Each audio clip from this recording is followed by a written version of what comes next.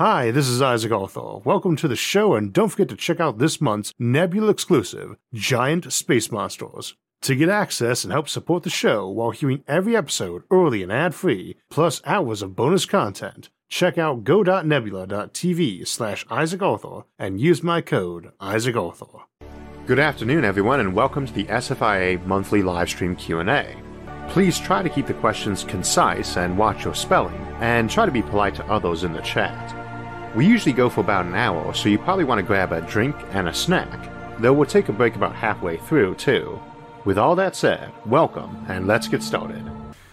Good afternoon, and welcome to our monthly live stream Q&A.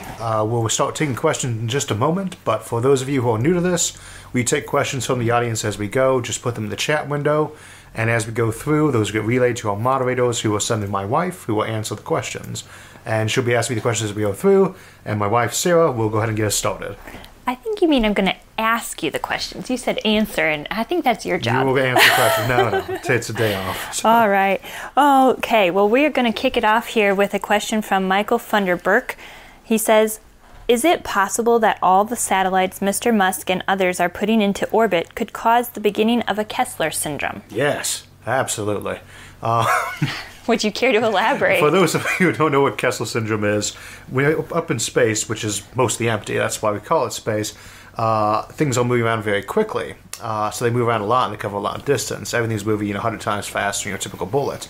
When it hits something, if a little piece of debris hits something, it tends to kick out a piece of debris, and then several hundred more, and then several thousand more.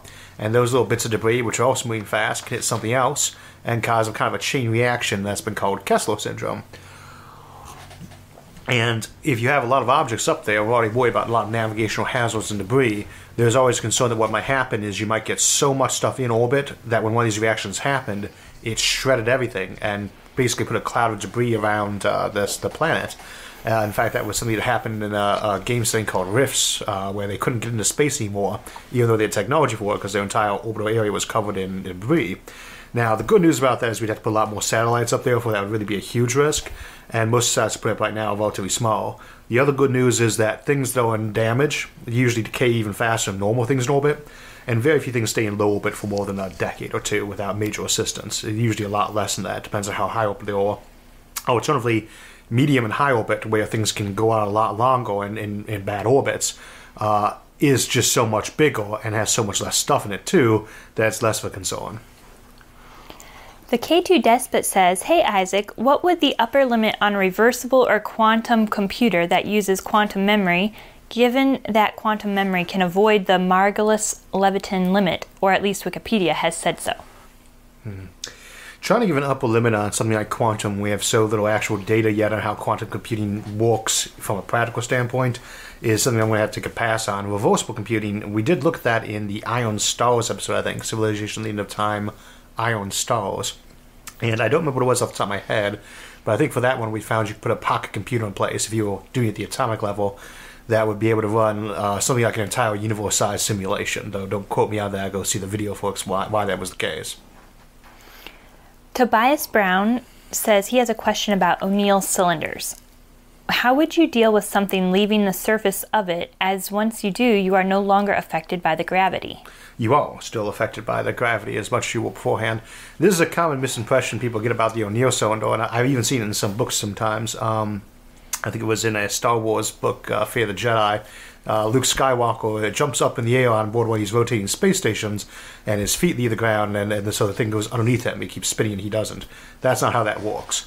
You are not being pinned to it by gravity. You are flying forward, and so is it. So if you jump up in the air, you're going to land right back where you were again, minus a slight change for centrifugal and Coriolis forces, which you get on Earth too. How big those are depends on how fast it's spinning, how wide it is, etc. But again, as an example, that same thing applies when you jump up on Earth. It's gravity that pulls you down here, there it's your own inertia. But if you take the image of one, and you start spinning around, what you notice is, here you are, it's spinning around like this. You spin around, and so you're spinning. All that you're doing is basically doing a little leap, and you land right in the same place, because you're the same inertia the side thing you had beforehand. Very interesting.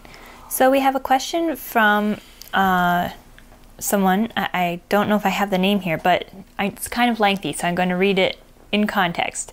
Hey Isaac, I recently came across the original papers on the transcension hypothesis. As you may know, that hypothesis is that ever-compacting technology leads to civilizations inhabiting black holes before they can expand too much in space. Hence, no K3s are visible because they have all disappeared into black holes. I'm aware of the shortcomings of the theory in that it assumes convergence in all civilizations, but I was wondering what your thoughts are on the effects compacting technology like Femotech and black hole computers would have on the Fermi paradox. Sure. This is two different Fermi paradox solutions that they mix well together here. In terms of convergence, there are very few cases where it's a good example, and one of those is a good example is exactly that kind of converging technology of miniaturization, because you would expect almost every civilization to be focused on building more technology if they are the source that went into space in the first place. So if they're playing around with that kind of compactness and miniaturization, that's a plausible way for them to converge, as civilizations and all civilizations did that. Now, the miniaturization thing has another downside. First, with transcension and the black hole ones, it's very like what we discussed in black hole farming and in iron stars. The idea being that if you can run code, you can run much more efficient with your computing. So what you want to be is someplace where you are far from any heat source, like the edge of the galaxy. And the same note on that at the same time is that it takes a time for a switch to cool down. So if you flip it at a cold temperature, you heat it up. You got to wait for it to cool back down again if you want that efficiency. And the colder you are, the slower it takes to cool each degree, as it were. So you run very slow, very efficient, and that's ideal with black holes and something like Hawking radiation. So the idea might be that they save up all their fuel to burn it later in the universe when things are cheaper, right? And they get more bang for their buck. Now, the miniaturization thing is another common one with the Fermi paradox. The idea being we just keep getting more efficient with our technology, either more compact or more miniaturized, more efficient with the computing, more efficient with our power. There are hard limits on that. You can't build a computer switch that's smaller than an atom. Not without, again, examples like femtotech is the assumption using subatomic particles. Well, if that's the case, then you can't get smaller than whatever that subatomic particle is going to be. There will be a hard limit, and you can't keep pushing that indefinitely. But it also assumes that your growth is not going faster and you're improving that miniaturization. So you're always going to be increasing your size, your growth, as it were, in terms of raw population or raw power and energy, even while you're shrinking things down. Once you hit that hard limit, you're going to spill back over and need to expand in real space and real mass again. And that is a very short timeline. 2 to the 20th power, right, is a million forward, 1,048,576, right? That's how much you're going to increase in just 20 generations. That's 400 years. The universe is 14 billion years old. It's just not a time scale worthy of note in terms of Fermi paradox solutions. Robert says, can we just check you real quick, is that telling me to look at the camera better, or? Scooch over. Oh, okay. Because I want to see that Star Wars elf hat with the ears sticking out over your head. Yeah, I could just put it on after the break. That's good. Okay, now that we interrupted that, we have a question here from Robert. If you're curious, my wife sometimes gives me little hand signals like speed up, slow down, and get on. And this one was scooch over. This was a scooch over, I guess. So. Now we can all admire those elf ears. Now, if you hold your head up straight, there we go. Robert says, can we realistically operate telescopes on the far side of the moon anytime soon? I guess it depends on what you mean by anytime soon. The one nice thing about far side telescopes on the moon is that we could actually make them out of a liquid metal like mercury. There are not very many things that actually act as a liquid in a vacuum, and you can always pressurize just a little bit if you needed to get what you need to have a liquid. And then you can just spin it around, and the way in which you spin that telescope around will control how mirrors convex or concave. So those make very nice zenith type telescopes. We do a few of those operating. But it's also just a great place for astronomy in general. There's nothing stopping us right now from sending a satellite to orbit the moon to pick up the data from one, because it couldn't send it directly to us through the moon, and then just dropping a big satellite there, same as we did with Hubble. It's expensive, but there's no real technical bar to it anymore than there was with Hubble.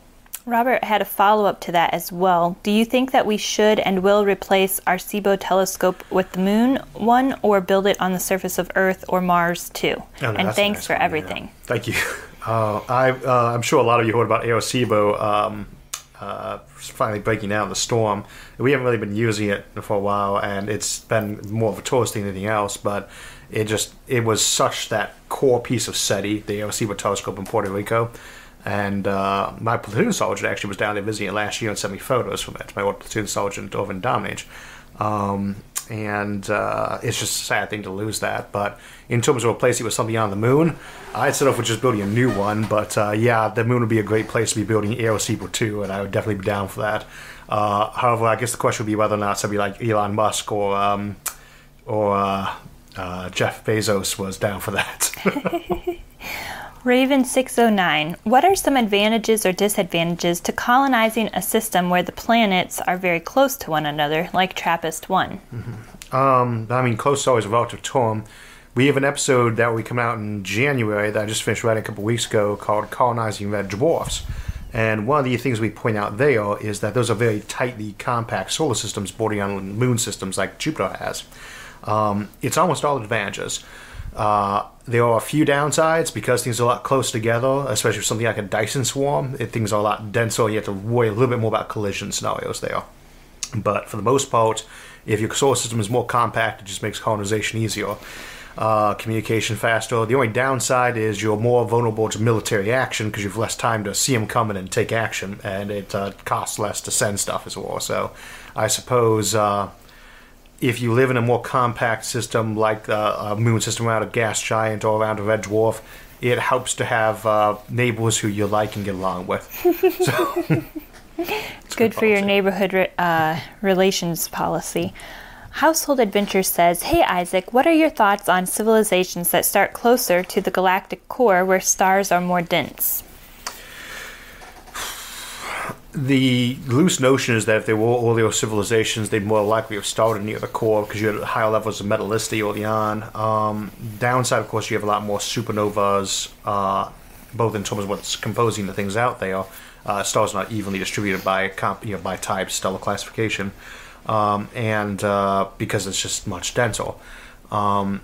It's a great place to colonize. And once you have your radiation shielding in place, it's a great place to go. It's not that radioactive, but I'd be very pessimistic about anything in the actual central bulge being a good place to live a classic Earth-like planet life on. But in terms of civilizations, it's a little bit closer to the core. Yes, I mean, that's probably even preferential as a place to start, with the obvious caveat that if one of our great filters is things like galactic explosions at the core or major supernova events, then obviously it would not be a good place to start life off at. Johnny Wings says, how will an interplanetary civilization deal with time? Will every planet have their own year system? And what counts as a minute when you're dealing with time dilation? I think we looked at that in a lot of detail, and I think it was Interstellar Civilizations and Time maybe back last year, but basically I think you'll end up having almost everybody lock their clock to Earth as their main one. Now planets are going to use their own schedule, right? And I think a lot of them would start off by not using time zones. I think you just have whatever the capital of Mars was, Aries 1, that's the time, and everybody else uses that as their clock for what time of official day it is. And I think anytime you go to a new solar system, they're almost going to have to do that because they're not going to want to waste time converting back and forth. But when you think about the solar system here, where will most people in space live? In orbit around Earth. For centuries to come, the vast majority of people who don't live on Earth are going to live around Earth. It just is the more natural migration place. You're not going to want to use the local calendar of every individual planet for solar system traffic, but they probably will. If you live on Mars, you're going to adapt that schedule. You're talking about millions of people, so you're going to have your own local calendar, but you'll probably switch over to an Earth Standard Time as your Commerce one, and you might even switch over to something like metric time, the old Star Trek starting method, where you said, here's time 0, and we just measure things in kiloseconds and megaseconds and gigaseconds, and a gigasecond is about 30 years, for instance, so you might do your time all based on that. You don't even worry about what time of day it is. You just mark it out perpetually. DT Finham, hey, how do you think religion and belief systems would evolve as humanity ventures into the stars? Would they become even more widespread in a post-scarcity society looking for purpose, or die off? I would take as a given that you have more of them just because you have more people. There's anytime you have a major religious movement, you see diversification of that too. Like the Protestant Reformation has given birth to how many hundreds of churches, and when you start spreading that around to areas that can't talk to each other quickly, that are separated by light years, then you have to assume there'd be a lot of variations. The obvious opposite to that is if you can prove definitively one of these systems is definitely correct, then things would converge in that direction, one would think. So, but by default, I would tend to assume that you would always see more diversification, barring an extreme tyranny situation, more diversification of political systems, economic systems, and religious, ideologies, things like that. There are a number of factors that could interfere with that, but that would be the default to me. Brian Aber, how soon will moon crater cities be possible? Today. I mean, we could do them today. If we really want to, we could do them today. What's got to be there is there has to be a reason why you have thousands of people living there. It's not a city if it doesn't have in a certain population. Here in Ohio, we use the definition that something is a city if it's got 5,000 people and is incorporated. If it's not incorporated, it's not a city. And if it has less than 5,000 people, it's a village. So if it's a moon crater city, it's got 5,000 people in it. We would need to have a lot of people living on the moon, and actually, that's not like an amount you subsidize like McMurdo in Antarctica. There's, 500 people there. 5,000 is quite a push. So, and plural, cities, and that doesn't include all people living in rural areas around it. What are they doing there? I would tend to think about a century for something like that, because you have to have that first economic thing that's actually pushing it, right? And again, it wouldn't be like a military base. That's not a city. That's a military base. You might have a city pop around it, but then that would have a certain population in the base force. So until you have something in space that I would say has to be at least a $100 billion a year sector of profit for that area, then I would say no cities up there. Robert Miller says, hey, Isaac, I've been wondering lately if an Ecumenopolis lasted long enough. Yes, Ecumenopolis lasted long enough. What would be a plan to protect the city from continental drift and volcanic activity? I mean, a real Ecumenopolis, the real deal, as we've pointed out, doesn't necessarily have to be the classic Coruscant or Trantor image of steel and concrete paved over everything. Indeed, you really only get to that level of multi-levels and all that if you had like a quadrillion people on it. When you're building to that kind of degree, the way you deal with continental drift is to move your continents. And I think we discussed how to do that in the Matryoshka Wars episode. You can, if you want to, move or stop moving continents. You could cut your planet open in various ways and, basically replace it bit by bit until it was a sequence of shells. I think in 40K they have something called a hab quake for when they had the hives or hive quakes when just these giant messy pyramid structures that have been built up to house billions of people. Something breaks, falls, or shadows, and the whole thing just jumbles like a big thing of jello. You would have that kind of thing to worry about in a lot of those cases. And those would probably be a lot more of a concern than continental drift, but you don't go building things like that until you're real confident you can deal with 9.0 earthquakes casually. But then you might just build in a place that aren't that tectonically active, too. Okay, we have a question here from Void. Nuclear bombs works, too. You can always just nuke stuff to fix that kind of problem. A lot. Are you finished? Yes. Thank you. Void Astra asks, do you play Elite Dangerous? Nope. No, I think somebody actually even sent me a thing to join on Steam, but I have not had as much time for games I like. I think it's a first-person shooter, and the last one of those I actually played, I don't know if it was Left 4 Dead 2 or Mass Effect 3. So that, for those of you who are familiar with those games, that would tell you how out of date I am on those. So... Mo Pippinger says, hi, Isaac and Sarah. That was nice of them to say hi to me, too. When I talk to people about ideas like megastructures and sublight interstellar travel, people tend to be bewildered. How can I explain these ideas in a concise and effective way? I was going to joke, you could just tell them to go watch the videos. That is kind of how the original video got started, the megastructural summary video from 2014. I had some authors who I was talking to about the general idea that they used planets too much in their settings. There was always these planets and always these, basically these single world planets, like a little town on them for the entire planet. And that probably wasn't likely to be our future, but if they want to do that kind of setup, they should just use a megastructure like an O'Neill cylinder anyway. And I got so tired of explaining it all that I just went ahead and put together a compilation video of all the various megastructures and how they worked. And that's how the channel got started. So I don't know if there really is an easy way to explain them. It usually takes me about 30 minutes to feel like I've given a basic summary.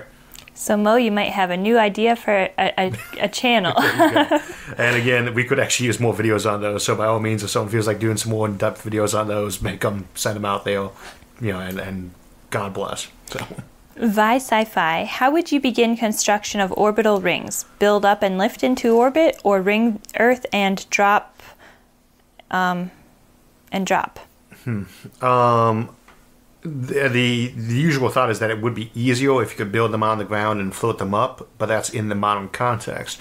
You don't build an orbital ring unless you have so much traffic moving back and forth to space that it justifies things' existence. Because they can get your stuff into space for like $1 a pound or $1 a kilo kind of cost ranges. That's amazing, right?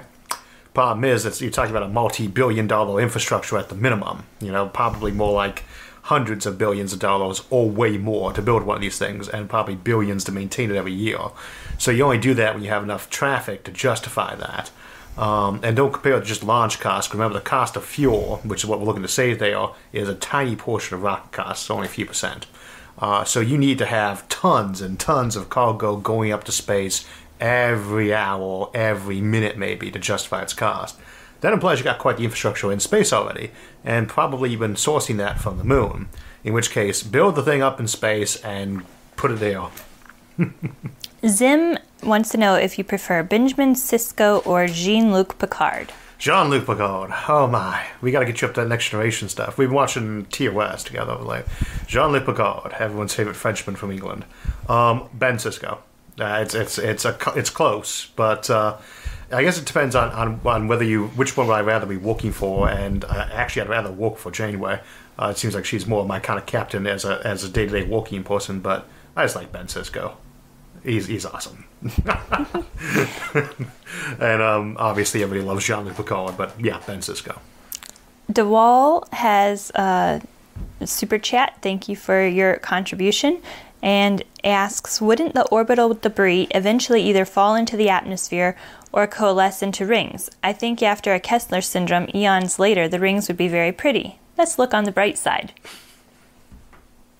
That's true there. You're going to have to ask that again because I got a little bit distracted trying to remember where we were on Star Trek. So we are about to finish season 2, and then we'll go to season 3, and then we'll have to survive season 1 of TNG, which is not the best season. What was the question again? I think the question was on orbital debris falling into the atmosphere or coalescing into rings, whether that would be pretty after a Kessler syndrome. Be absolutely gorgeous. How long would we have to wait to see that? Well, probably within minutes of the Kessler event actually occurring. It would start to fall down. It would be its most intense in those first few weeks, potentially for years, though. Earth has probably had rings in the past. Jupiter has a ring. All the gas giants have rings. Saturn probably did not have such a glorious ring at some point in the past and won't in the future. You get big impacts. You have things like that floating around. They'll come down. And the good news is, of course, you really, well, it looks very pretty until it lands on you, but I would imagine most Kessler syndrome events would, based on our orbital infrastructure, would not be the sort of thing that caused you to have, megaton objects falling out of the sky and landing on the ground. And even if it's just kilotons of object hitting the ground, we're probably not going to have anything really bad happen to anyone not directly underneath it, but it'll be gorgeous to watch, to be sure. Hopefully you'll have to have time to record it and report it, too. Merv Johnson, thank you for your donation, and Merv wants to know if you could have a Han Solo-like private ship owner in the context, or a Dyson swarm or migrant fleet darting between halves and motherships. What would that be like in ship and lifestyle? In both cases, absolutely yes. When you're inside of a Dyson swarm, at least if we're talking about one where it's mostly built of things on a scale with a neocylinders, smaller or bigger, but not all of them plant-sized things, of course, then your ability to drive between between habitats is easier than building a car. It is easier and cheaper to fly 1,000 kilometers through empty space to an object that is more or less the same relative velocity than it is to drive to the nearest town here on the ground. It uses less fuel. Our biggest trick there, of course, is making something that's reasonably airtight. And even that only has to be reasonably airtight because you're only going to be in flight for maybe 20-30 minutes an hour or something like that. Inside a migrant fleet, just as easy, if not easier. With Dyson swarms, we assume they tend to be a little bit scattered out, although they might tend to conglomerate together in small packs, just because they're trying to take up that space and absorb all that sunlight. With a migrant fleet, they just want to be far enough apart from each other that if one of them gets hit, it doesn't kill everybody else. And we're getting hit at near light speed, that's quite a collision. So But even then, something like a boulder the size of your fist hitting one of those ships might give off an explosion bigger than the, I can't remember any of that giant bomb they set off in the Soviet Union, but Castle Bravo being the American version, it would be worse than that, but if you're 100 kilometers away, that's not going to hurt you much in space. So migrant fleets won't be too close to each other, but they'd be close enough that little ships like that could run back and forth with virtually no fuel. And you don't have to really worry about the same level of engineering because they're only moving maybe a few hundred meters an hour, a few hundred meters per second, and they don't really need to have really good quality control on anything else other than radiation shielding. So, yes, you could have definitely inside a migrant fleet like the Quarrens had in Mass Effect or Battlestar Galactica, and yes, in a Dyson Swarm, you have your Han Solo ships. Will Hapricorn, do you think a Europa lander mission would be feasible in the near future given the possible continents on the surface? If so, how? The problem with going to Europa is that it's not really the surface that interests us. I mean, there's science to be done there, to be sure. We could learn an awful lot studying some of the ice craters there and seeing what the composition was from either cryovolcanoes that might have erupted, but we want to go below. We want to melt through a 10-kilometer sheet of ice, probably, to get to the water below. And right now, that would probably your best way to do that would be to send a really big satellite compared to what we normally send now that had a fairly large radio, basically an isotope on the end of it that was going to melt that ice, that had a long fiber optic cable and / tow cable that could lower 10 kilometers down through, which had to be pretty sturdy, even if the gravity is a lot weaker there. So basically, you melt your way through and look at the ocean below. Something like that would be pretty big. So yeah, I think we could probably design something like that easy enough nowadays, but it'd be expensive to send. You'd probably be looking at, tens of billions to send something right now. That's a ballpark figure, but it's definitely inside the ability of us to do if we really wanted to. Like, if we got some indication there was life there. Isaac Bordeaux says, Hi, Isaac. What is the least likely and far out there solution to the Fermi paradox? I mean, that needs qualification. That's reasonably sane, or I guess with the far out there would probably not be it. I'd say that far out there means reasonably unsane. Reasonably unsane? The strangest ones I've ever heard.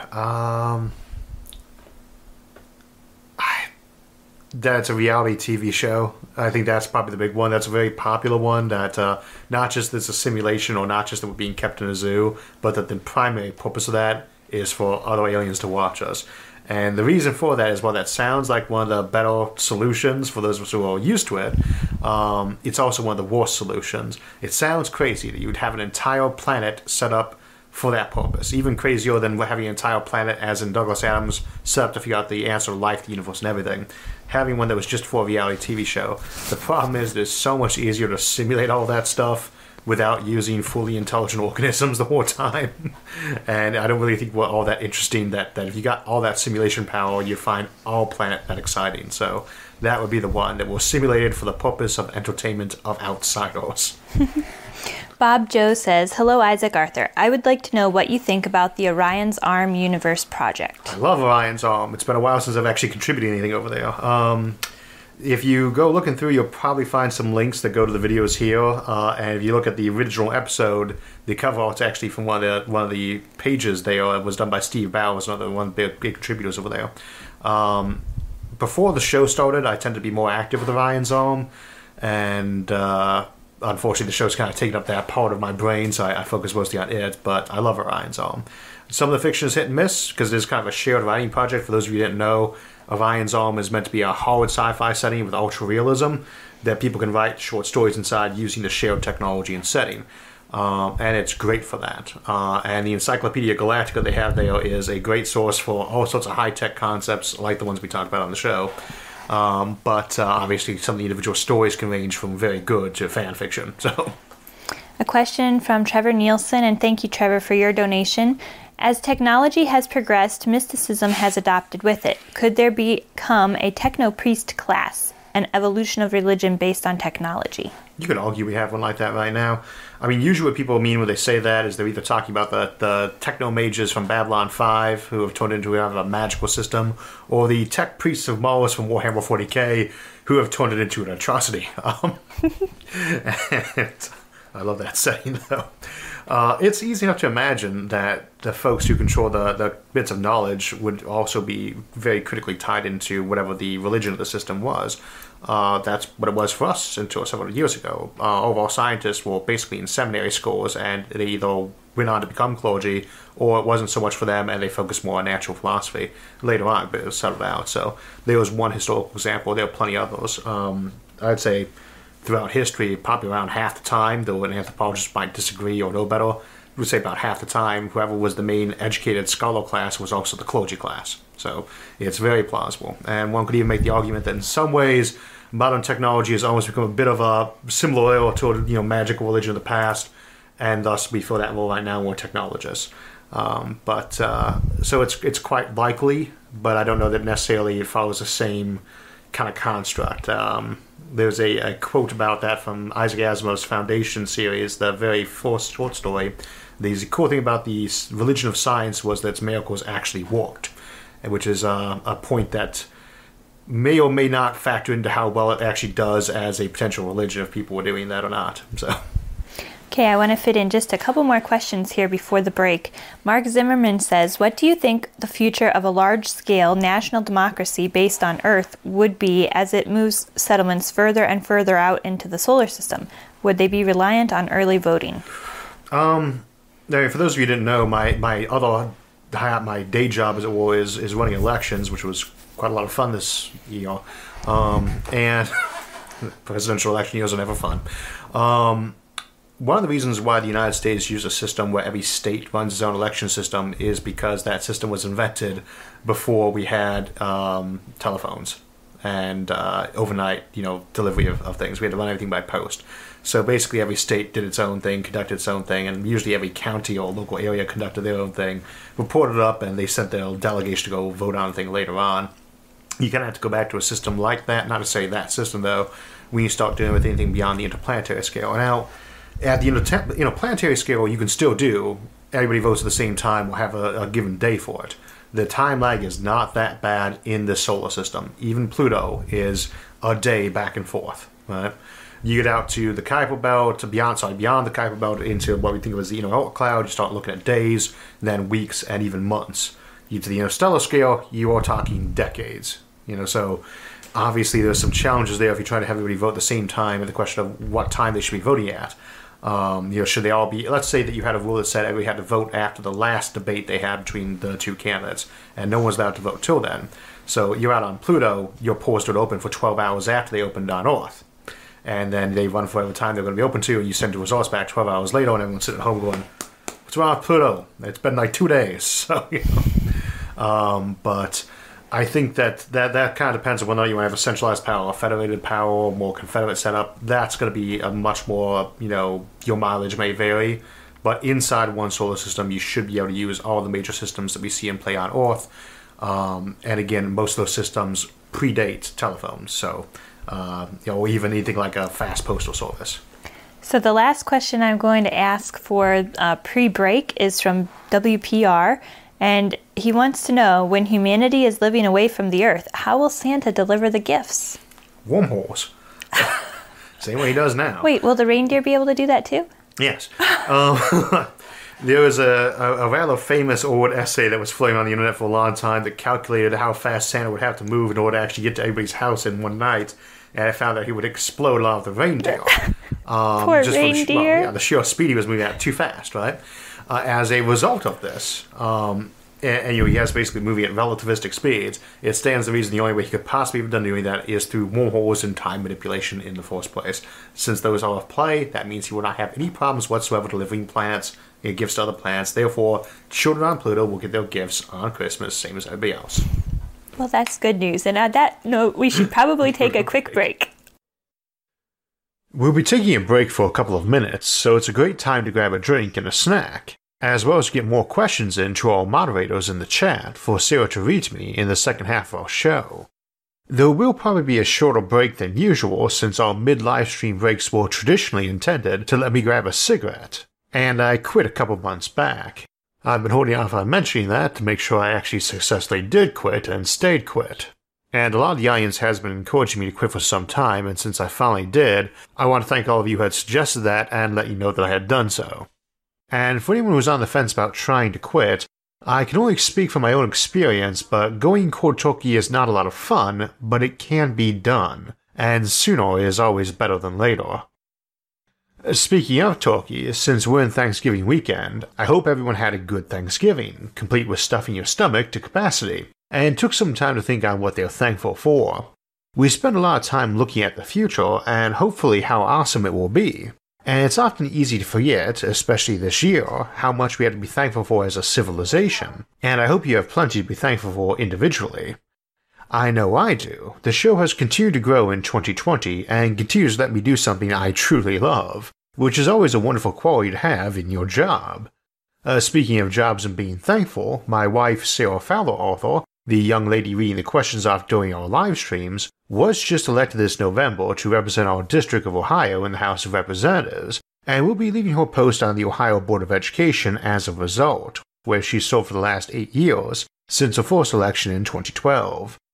We also just celebrated our 6-month wedding anniversary and 1-year anniversary of when I asked her to marry me, so those are 2 other things I'm thankful for this year.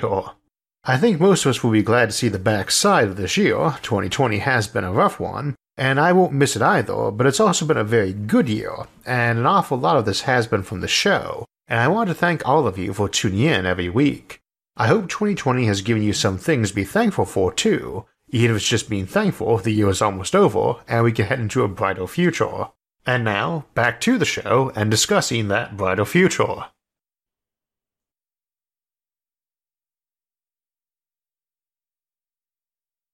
Okay, I think that was the end of that one. So I'm only wearing this for a couple of questions. That goes off. Let's go ahead and get back to it. Oh my. Well, it fits your head better there than it did hanging really up fit as very wall well, decor. I have a gigantic head, and this thing's not really shaped for that size. So. Okay, the first question is from me. Are you planning on helping Santa explore those wormholes and deliver gifts to Pluto this Christmas? No, I don't believe in wormholes. Fictional. Not like Santa. Okay, Joel Krudsma says, I have a question. Which probability would you put on a runaway greenhouse, making the Earth practically uninhabitable during this or the next century? Not high. The thing about a runaway greenhouse effect is that notion mostly comes from early studying of Venus. And you could definitely wreck a planet by putting too much carbon dioxide on it. And we don't really know what the runaway point on that would be, but I don't think we actually get the planet hot enough through carbon dioxide to actually to take it up to what we call to like anything approaching the Venusian temperatures. And well before you got to that point in terms of concentration, carbon dioxide has many qualities to it. When you're breathing it, one of the lesser known ones is it makes you stupid. So this actually comes up in classrooms that aren't well ventilated. The students will start to get dumber after a while because you get lethargic breathing the stuff in. And so ventilation, very important, by the way. And of course, buildings always have a little bit higher concentration of them, but if your actual atmosphere gets that concentrated with it, well, you won't have anyone who is able to think about how to solve the problem anymore. If 2 nearby planets develop intelligent life, how would their ability to communicate through telescopes and other means affect their development? What was the first piece again? If 2 nearby planets develop intelligent life, how would their ability to communicate through telescopes and other means affect their development? I mean, unless it was a double planet, like where basically the moon was a planet too, they'd still be far enough away that they could only have even know that the other planet held any kind of life or had the potential for it when they got to maybe like the 19th century, about when we started looking at Mars enough detail to think that we were seeing canals, and things like that. At that point in time, it would be really freakishly unlikely they both happen to be at the same level of development, but if they were, I would assume that they would... I don't know. I don't know how you go about communicating in a case like that. I feel like I'd like to explore that more. Might make a very good story, but... because the only thing you'd be able to actually set out that would be bright enough, if we talk about visually, would be something like a nuke. And I've ever thought that was a good way to open up conversations. I mean, radio would be the obvious one. You'd basically, if they were running on the same parallel timeline to us, they'd be getting radio about the same time. They'd be able to look at those planets with enough detail to even believe they had life on them. It's like when you look at Mars, anything other than an actual orbital satellite around it with enough detail to pick out something like a forest even. So probably radio. I think that might flow into this question from Cosmo Explorer 101. If humanity becomes interstellar, could the languages of other star systems become so different that communication becomes nearly impossible? Yes and no. It could easily do that, but the thing is, while you're separating space and time an awful lot, if your neighbors are 10 light years away from you and you're sending signals back and forth, that means you're getting those signals 10 years old. A language has to shift very quickly for that to be the case.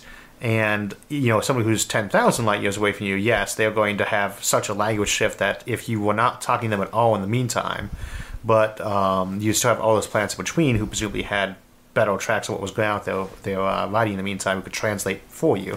So you might send messages back and forth down a chain. But more importantly, if you're doing interstellar communication, you presumably have computers, records, and archives, and you could be checking what everybody's language from 10,000 years ago was since you had it. You have those recordings still. Just to demonstrate that I've been paying attention while we were watching Star Trek, you would have an interstellar decoding device, of course. Oh, yeah, like the universal translator, yeah. I always like the babelfish from Douglas Adams better, though, so stick a little fish in your eel. So, anyone who has not watched Star Trek or Hitchhiker's Guide to the Galaxy, you should, when this is over, you should go and do that. Not immediately. That means you have another 20 minutes before you're allowed to go do that. Alexander Seaman says, how long do you think it will take for space colonies to develop their own cultures and identities? It's going to horrify people, by the way, but I still have not seen the Mandalorian Star Wars thing yet. Speaking of Yoda. How long would it take to develop their own distinct cultures?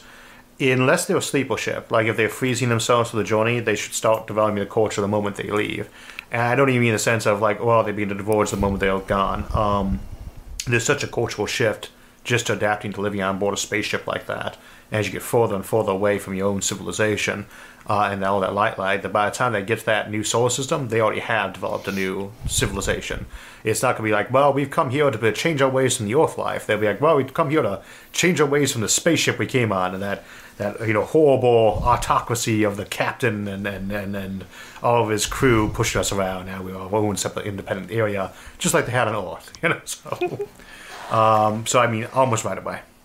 Kobe asks, what are our chances of reaching a cyberpunk-style transhumanist future, and how far away are we? If you're talking like a Shadowrun style one, where they're all like demons that pop out of things, hopefully not, save for a Rift style one. I don't really think that, my favorite movie to this day is still Blade Runner. That's like the original cyberpunk film. And then you've got Gibson's Neuromancer book series and like Snow Crash by Neil Stephenson. Those paint an image of a future that has been very popular for a long time now in the cyberpunk genre, that is still based off of like the 1980s Max Headroom early VR notion of how the future will be. I don't think that specifically is likely to ever happen as a result. As to a lot of the technologies in place, like being able to live in a virtual reality or be able to live in augmented reality, very soon. We're already kind of there in some ways. We're seeing more of a changes. It's not like we'd expect it to be. Like the smartphone, for instance, is already a very cyberpunky thing that we don't think about that way. Smart glasses, for those who have them, Google Glasses. Many other things like augmentation, wait and see. We already have cybernetic augmentation. We got those cochlear devices. We got pacemakers and other things. More will come, and in our lifetimes. Plastic Pinocchio, thank you for your donation, and his question is, life on Venus, are we ready to pound the gavel or not? I just can't get how all that phosphine could be there. Great stream as always. I am agnostic on the actual phosphorus content of Venus for now. One of the jokes we had on there is most people who were paying attention to the astronomy of it were overjoyed or angry about the discovery of phosphorus or the reported discovery on phosphorus. I think I was the only person who was irritated by it because we had an episode discussing phosphorus coming out right then that was getting ready to air when that news broke, and I had to go back and change it at the last minute. And thank you to one of our editors, Jerry Gunn, for helping me do that, and Mark Warburton, too, one of our other editors, for helping with some of the chemistry on that, because we do a last-minute change and report on that. I don't know how much phosphorus we're going to find out actually exists in the form of phosphine on Venus, when we actually are able to do real hard looks at it as opposed to these initial evidences. But it's not going to be a lot. As to life itself there, I just don't see it. Maybe microbes in the upper atmosphere, but I expect if we got there, we find out they are actually from some meteorite on Earth that burned up while it was landing. They are. The Real Goliath asks, what are the downsides of life in a space habitat compared to life on a planet's surface? When you look up at the beautiful night sky, you see your neighbor's backyard. that's the biggest one, you know. So I guess it depends on whether you're a city mouse or a country mouse to start with. I mean, there are ways you can fake a sky in one of those, but basically you look up and you're seeing somebody else's down, you know. Other than that, you know, there are obviously advantages living on a planet. Certain military advantages, you can dig down deep in the ground to protect yourself from bombardment. Whereas when you're living inside one of those, on the other hand, you're a little bit safer from minor stuff because all that protective ground is over you from an outsider perspective, not under you, which is the thin air above you. You can set the temperature to whatever you want it to be. You can set the air pressure to whatever you want it to be. You can set the gravity to whatever you want it to be. You can set all of them individually to whatever you want to be, and you can change them. You can change the day length. You can change the year length. You can mess around with them a lot more. To me, it's always been the kind of question of what's the advantage of, you know, planet versus neocylinder or habitat, cave versus hut, you know, or cave versus skyscraper, you know. I'll go with the buildings we made as opposed to the ones we found and maybe tweaked a little bit. Just as long as you're not delaying Christmas. No, we're not delaying Christmas. That will always go on time. Costas asks, how connected is Warhammer 40K with reality? I hope not at all. You know, anyone who's familiar with that setting, if you ever find yourself thinking, I wish I lived in 40K, you need to reread that setting some more or report to an asylum. Which, to be fair, is usually how you get promoted in 40K, is to report to an asylum or do so. 40K has certain realistic aspects, though, in terms of a setting. There is no setting that has ever done the idea of a galaxy-sprawling empire in terms of the sheer scale of population and size and administrative, you know, inertia, and just the idea that messages could get lost for decades and whole worlds might get forgotten about. No one has done that setting that better than the 40K setting. No one has covered the sheer scale of civilizations better than them. In almost every other aspect, it's so unrealistic. It's 10 times worse than Star Wars. Chasm Shack. Hi guys, wondering how long you think before we start creating a Dyson swarm and harvesting the power of the sun. We have an episode coming on that. I can't remember if it's this upcoming month of December, or I think it is December, like the end of December. We'll be looking at how you could do a low-tech Colorship 2 civilization. And I think we'll start making the initial movements towards that in this century even. But I think the 22nd century will be an awful lot about beginning building towards that. We won't need one that actually has all the population aspects of a Dyson swarm in the sense of, you know, trillions or neocylinders for centuries to come. But that power collection, we'll build it as fast as we have reason to make use of the power cheaper than it costs to build the next elements to it or maintain them. The Game Crasher, the Master Gamer, thank you for your donation. How close can a star be to another star before a civilization needs to worry about radiation problems? Really close. The biggest radiation problem you'd have to be worrying about is them overheating your planet by the natural light there. Like, I think we covered this in the episode somewhere on Jupiter. If Jupiter turned into a red dwarf of the smallest size, it would have no heating effect on Earth of any practical level. Because the amount of radiation one of those gives off like a 10,000th what the sun does, and it's 5 times further away. So you're dealing with something that's a little bit brighter than the moon. Things like Proxima Centauri that are a quarter of a light year away from Alpha Centauri, they're the brightest star, barely. But even then, I don't think Proxima Centauri is the brightest star from the Alpha Centauri system. Thinking about it, a star as bright as ours should be brighter than Proxima Centauri. You know, it's just our sun is just that much brighter that it being 16 times further away overrides that. Normally, with like something like our sun, if our sun was to magically appear where Jupiter was, then we'd have another star in the sky that was a 25th as bright as our sun was. And that could be enough to actually tip us over into like a greenhouse overheat. But otherwise, not a real concern. Thank you, Merv Johnson, for your second donation and for just saying hi to Sarah. She is much more likable than I am. I didn't say that. I just said that it was nice of them to say hi to me.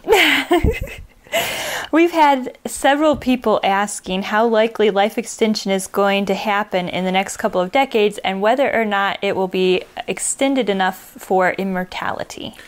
You know, everybody always asks me what technology I'm really hoping to live to see, and I always tell them life extension technology. I think that, to take a book, to paraphrase, I'll be great on the topic. All medicine is life extension technology, and I might even take a little bit further to say all science is life extension technology. We already are engaging in life extension technology, and not in a small way.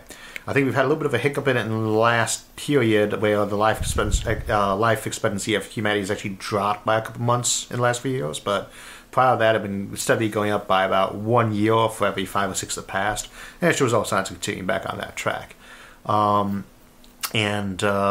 We're just going to keep living longer. There's nothing really magical about aging, and it's a number of factors involved, and we'll get better at fixing them constantly. So we will live to see life extension. Radical life extension technology, we'll see. I tend to be of the opinion that unless we luck out and there's something like mitochondria and oxidation issues that might be fixable, that we probably have to do it by any kind of really big extension of centuries. Probably have to do that with nanotechnology, but I hope I'm wrong. Hello from Ireland, Isaac. Are you familiar with Lex Friedman? Would you go on his podcast if he invited you on? DB. The name sounds familiar, but these days every name sounds familiar to me. Usually I go on anybody's podcast if they ask and they seem like they are polite to their guests and they have an audience that isn't them and their 2 best friends. It depends on time and occasion, circumstance, but for the most part, if somebody wants me on and it sounds like a good conversation, I'm usually glad to have it. Dr. Birdflu, thank you for your contribution. He says, "Hi Isaac, you sometimes mention faster-than-light communication separate from faster-than-light travel. And for me, this separation implies that faster-than-light communication is somehow more probable than faster-than-light travel. Isn't it in the end all the same? Could you elaborate on the difference between that?" When you're stretching special relativity or general relativity to see if you can squeeze FTL in there somehow, there are a couple of circumstances where faster-than-light communication is permitted that travel would not be, in terms of being able to send information. I don't happen to agree with those, but usually one of the examples there is that if you had 2 objects that were completely stationary, like a wormhole, completely stationary relative to each other, you'd be able to send a signal through those 2 objects. But if they weren't, then you would have that time travel paradox pop out. And I'm afraid there's not time to go into that right now, but that's one of those additional little wiggle room things. And as I like to remind people with almost everything involving faster-than-light travel or time travel, when we say it's possible, what we're really saying is we can't completely rule it out for certain just yet. So it's kind of like actually if it's possible that the moon is made out of green cheese. We don't know for sure. There might just be a thin layer of dust over a big ball of green cheese on the moon. As to why communication is easier than travel, I think the notion is if you can do these things at the smallest of scale, like something like quantum teleportation, you could teleport an atom with a piece of information on it much more easily than you could teleport it to a whole human, right? For examples like quantum entanglement, FTL, which is not really viable either. But that's basically a notion why communication would be more available than travel. But again, there's always the idea if you can send information, then you can send a person too. Tactical Gamer, when do you think the technological singularity will happen? I mean, this does really depend a lot on what you're defining a technological singularity as. I think someone said in the comments after last live stream that I had slightly unfairly defined it from what Corswell had said. And of course, it does vary a little bit in definition.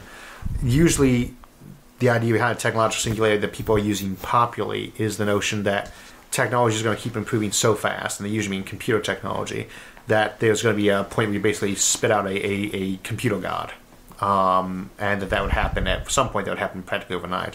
That is not the only definition of the term, and it does get used a lot of different ways. Another idea is that had a little bit more to do with singularity and event horizon was the idea that technology might progress so fast that you couldn't see what was over the horizon. You couldn't make any useful predictions about the future at that point. And that's a definition I've always liked a little bit more, in which case I tend to say where technological singularity happens, it depends on what you're looking to see and how closely you need to look at it. But I really don't like technological singularities. They've always struck me as way too much deus ex machina, and way too much of an assumption that something magic is going to happen with these things. Usually when we start looking at them in more detail, more comprehensively, we see that there's certain logic and certain normality to it all. And so I don't think that I'd ever expect a technological singularity to happen, even though almost everything predicted by various technological singularities is something I'd tend to expect on a timeline at some point.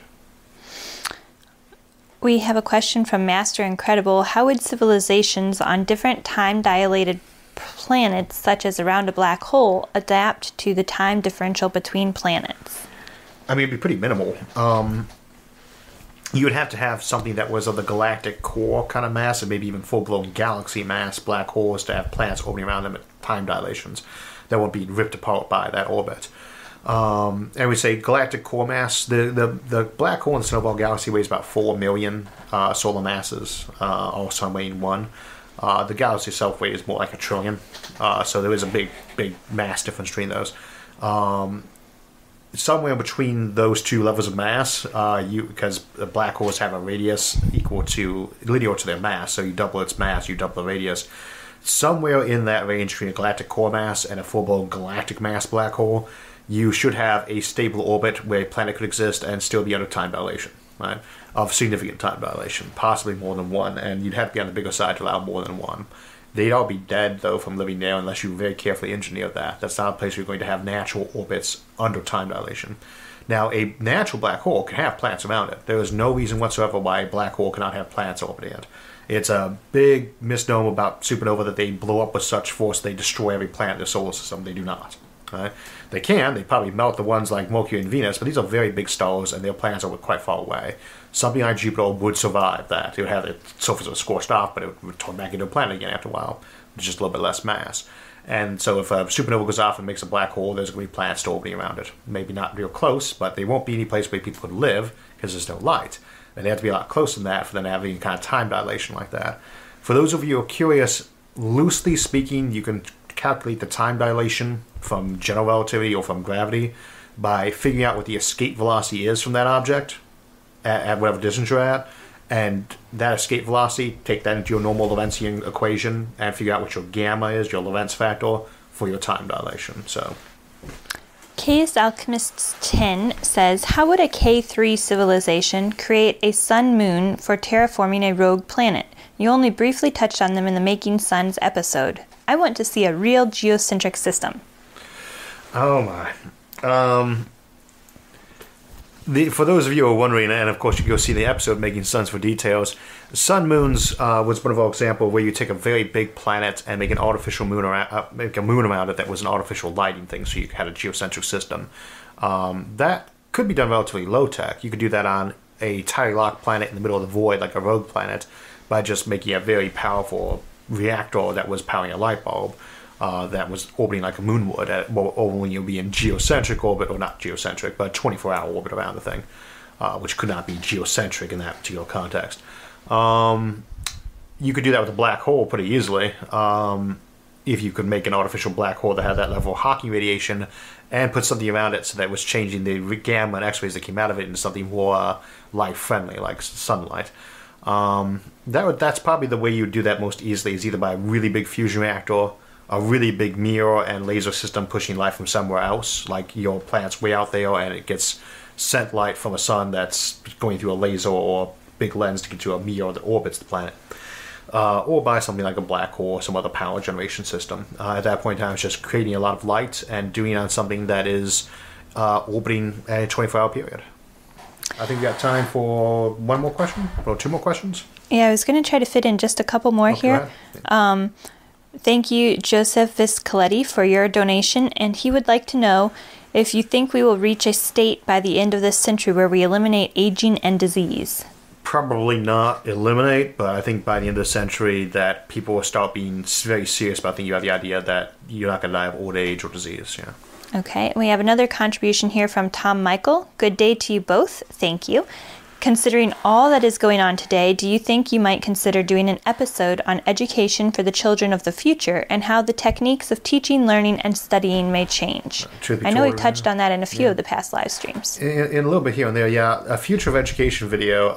Well, My wife's been on the State Board of Education for Ohio for the last 8 years, so it's one of those things where when you're living with an export, you're sometimes a little bit more nervous about making mistakes. Truth be told, I'm a little hesitant to do a future on education episode, just because it would be a question whether doing a really close look or really far out one, but it's one of those episodes that's been on the back plate boil over for a long time. See if we can get a couple more questions in. Yeah, I had 2 more. Eric Johansson, also thank you for your generous donation, and he would like to know if you personally believe that powerful relativistic projectiles could be effectively and reliably countered. Yes. You'd have a general idea where they were coming from. We're talking about things like RKMs. Somebody's shooting those out at you from another solar system.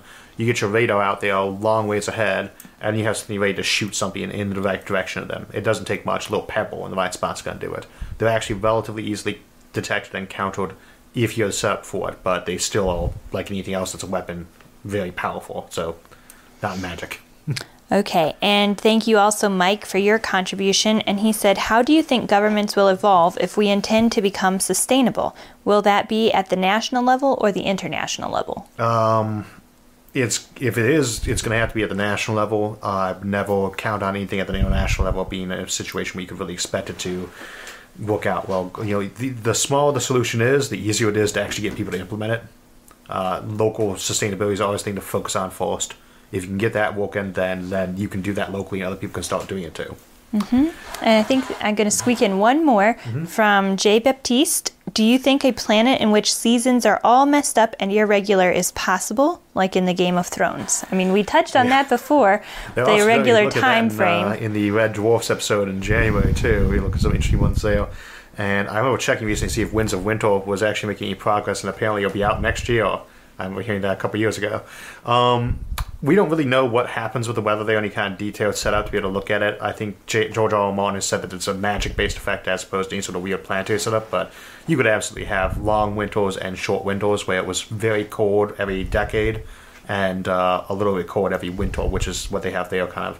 But having a regular cycle, that would be hard to pull off. I could put together a system that could do that for most setups, though, but yes and no.